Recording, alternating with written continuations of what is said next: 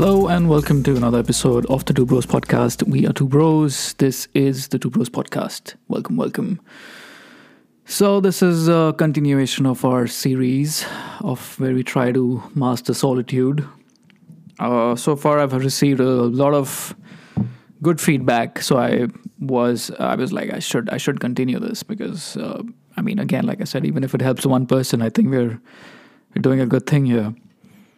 In the last episode, we talked about, we basically identified what happiness is and why we sort of chase happiness just because it's just hardwired in our existence. And it's not necessarily been a bad thing. It's why we've been alive. It's why we've come this far. It's why we've not perished as a species.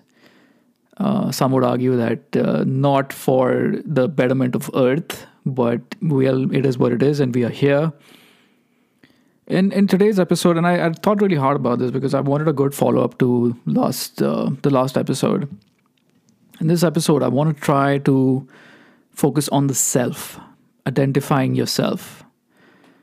And I came across this question, and I was like browsing through the socials and stuff, and this question came to me, like, if I asked you to introduce yourself, or let's say even if you explain it to yourself, like, who am I, if you ask this question, and you can't reply with your name, where you're from, and what you do, what would you say?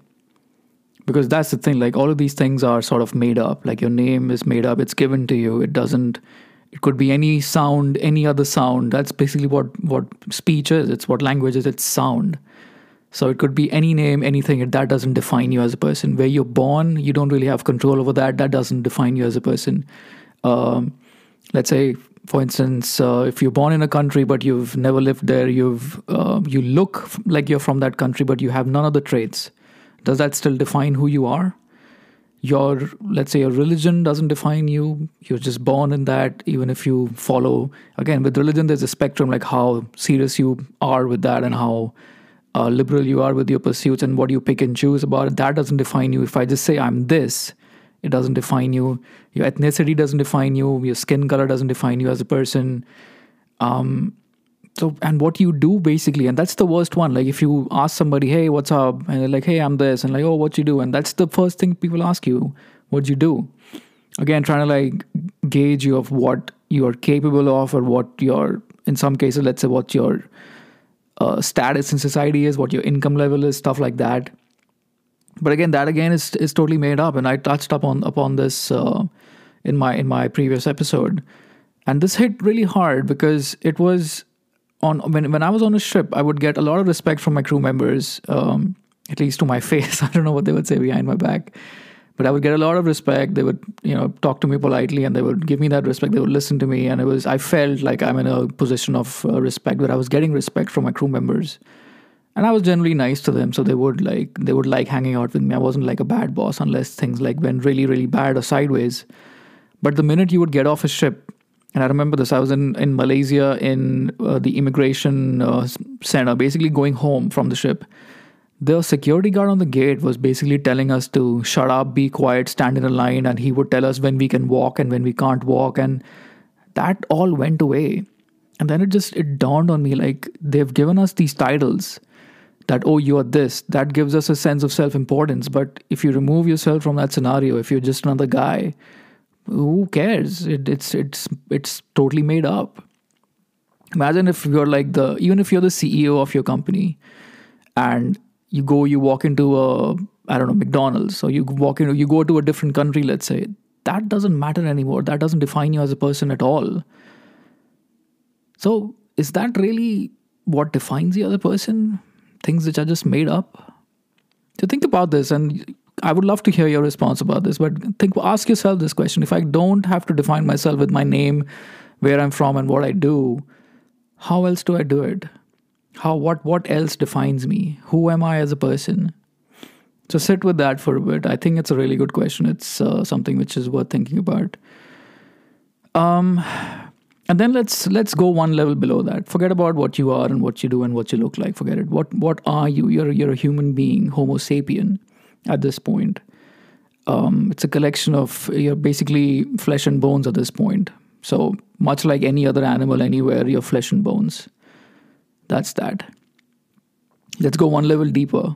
What is flesh and bones? It's elements, it's atoms, it's compounds, it's a bunch of things coming together to form you, and that's that. Now let's go one level below that. Where does that come from? Your cells are constantly multiplying, and old cells are dying and new cells are formed. So basically there's literally a new you all the time. It's not even the same cells that you have from birth that just like sort of stick around. So you're constantly being replaced by new material.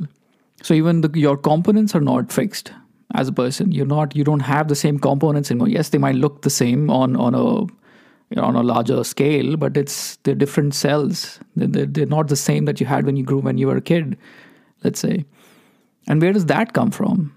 Where do the elements come from? Now, these elements, if you go beyond Earth, these are formed in, like, look at the sun. It's primarily hydrogen and helium at this point.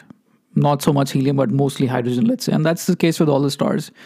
Eventually, nuclear fusion and gravity and all these things come together. They keep making bigger and bigger elements to a point where they can't fuse anymore. And then eventually, when a star explodes or goes supernova, these elements are scattered all over the place. So you essentially, and really think about this, you essentially are just a temporary amalgamation of elements and energy. And then after a while, that all dissipates, it becomes something else, and then a different clump of energy forms out of your elements. And now you're something else. So that's basically it. Consciousness, where does that come from? We have no idea. We still can't figure out how self-replicating molecules became sentient. We don't know. But that's essentially what you are. And then think about how much importance we give ourselves, how we glorify our existence, how we basically, I'm not saying there's anything wrong with it, but to think that you are something more than what you really are. You deserve something more than, there's a purpose to your existence. And that's just stuff we tell ourselves to make ourselves feel important, because we can't sit with the fact that maybe there is no purpose.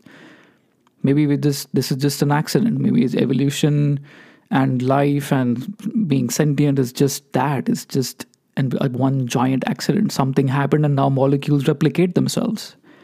And now here we are. And this experiment, I think it was Carl Sagan's book, if I remember, called Cosmos. I'm a bit foggy on which book it was because there's so much stuff that I've read in the last year. Basically, the same experiment was repeated in a lab where they had certain molecules, nucleotides, I think, and they gave it some enzymes and they gave it the right conditions, right amount of UV, some amount of CO2, some amount of oxygen, whatever. And they started replicating in the lab. And that's life. That's basically it. It's self-replicating molecules. So for you to think that you deserve something better, the universe, why else will I be here? No. That's not the right way. Just you really need to simplify your existence, because that's basically it. Everything else is stories we tell ourselves. And if you read Sapiens by Yuval Noah Harari, and that's another book I recommend, fantastic. It basically blew the lid off on how I used to think about life. And yeah. So that, and basically from there we went to having behaviors that were good for us. This is another thing, like how did self-replicating molecules develop this need to, let's say, multiply and preserve life, for instance. That's such a strong impulse inside you to preserve your life. And I experienced this firsthand when I was doing my deep sea diving course. I would be underwater. My brain was calm because I knew I had gone through the training. I had the mouthpiece in my mouth and I had air coming and I was breathing. There was no water going inside my nostrils or my mouth, nothing. It was my body that was panicking. And I couldn't understand what was going on because in my brain I was calm. It's not like I was panicking. My thoughts were panicked. My body panicked because the impulse to preserve yourself is so strong. Even when you're like, everything is fine. If your body doesn't feel at ease, you're just going to be like, this is weird. So yeah, it took me a while to calm myself down and get accustomed to the new circumstances because your body's like, dude, we can't breathe underwater. We're going to die. We need to fix this like right now. And if you don't, I'm just going to take over. Your nervous system is going to like take over and your flight or flight response kicks in. And that's that. So for us to think that And again, coming back to my original point, the whole coming together and living in communities and preserving each other, yes, that's what we used to do, and that's what kept us alive. Let's say living in a community kept us alive. Living in villages, having other people around us, friends and family around us, kept us alive. And there are other things which are sort of ingrained in our DNA. And I read this somewhere which said, why are we attracted to, let's say, big eyes and small noses? Like, if you see a cat or a kitten or even babies, big eyes and small noses and, like cute little faces, there's a reason for that. And this is again a speculation. I don't know if it's been proven scientifically, because how would you do that? It said we have that so that when an offspring is born, the parents develop an attachment with the offspring and they don't abandon it, so that life can thrive and life can continue, at least till the offspring can take care of himself or herself or whatever. So even that is a part of our DNA. That coding is part of our DNA. And living in social structures, do anything you can to survive, is a part of our DNA. And that's where living in communities, being around friends, not being isolated. Because in the past, if you're isolated, if you're a social outcast, you would perish straight away. Think about it. And this is also, I thought about this, and why is like marriage so, it's so important, or let's say it used to be important at some point, not anymore. Think about it. Like if you're a young man or a young woman and you've finished your, education, you're good, you can now provide for yourself, but none of this is sustaining. None of this is interesting to you. So you start exploring, and that's just human nature. You want to explore. You want to go outside and see, okay, what else is out there? However, if you burden somebody up with the responsibility of raising a family, that person is pretty much going to be, he's not going to go anywhere. And in the past, that would mean that ensured that he would survive. Otherwise, if you're just a lone traveler on the road, you would get mugged or robbed, or, you would be killed. That's just the times we used to live in. People on horseback, swords in hand, bandits, whatever. So that would ensure, like, if you burden a person with this responsibility, he's going to make more responsible decisions. Although that's not the case anymore. And again, this is my theory. It may not be true. It may not, whatever. That's just how I think. Like, that's why there's been a tendency to burden young people with, so they don't make stupid decisions and get themselves killed, and sort of life continues. But that's that. And this innate need to be around people, to preserve life, to be self-sustaining is also ingrained. And that is what leads to loneliness. And it's only been the last, 30, 40, 50 years where we've started to drift towards hyper-independence. And especially the last 10, 15 years where things have escalated so much, but the social part of it has not kept up. Now we don't need to talk to anybody. Like I go to, shop for groceries, the self-checkout counter there, do everything yourself, scan your barcodes yourself, pay for the thing yourself, carry it to your car yourself. It's there. You don't need to talk to anybody. Or somebody delivers stuff to your house. You don't have to go to the supermarket anymore. Get in your car, do what you can, and just come back. You don't even have to talk to people. Banking is online. People used to go to banks anyway, and get stuff done. Nothing. We don't have to do that anymore. Food gets delivered. A taxi driver shows up, and after the few social pleasantries, you basically just, you don't care. And that's that. That's the origin of why we feel the need to be around. And if you're not there, your body says something's up. I don't feel so good. And that's what the other thing which I read was your body rewards you every time you do something when you do something towards survival and procreation. That's just how we are built. Why is that a thing? I don't know. That's why food feels so good. And higher the calories, the better it feels. Because your body's like, oh, you did something for survival. Now I'm going to continue living. So that's good. And then procreation, social bonds, commitment, all of that stuff. That also feels good. Again, procreation. It's about continuing the species, the survival of the species. Why is that ingrained in us? I have no idea. But those are the reasons why we feel the need to be around people. That's your DNA. That's your coding. It's a computer program that you don't have access to. It's a hard thing to fight. Like even after spending, and I'm fighting this thing right now. Back when I was at sea, I had no option to socialize and meet people and whatever. But now that I'm here, if I'm not like meeting people, I see people everywhere. And if I'm like, why am I not hanging out with people? And that would just like be a bit teensy bit depressing. And like, why don't I have plans on Friday night or Saturday night or whatever?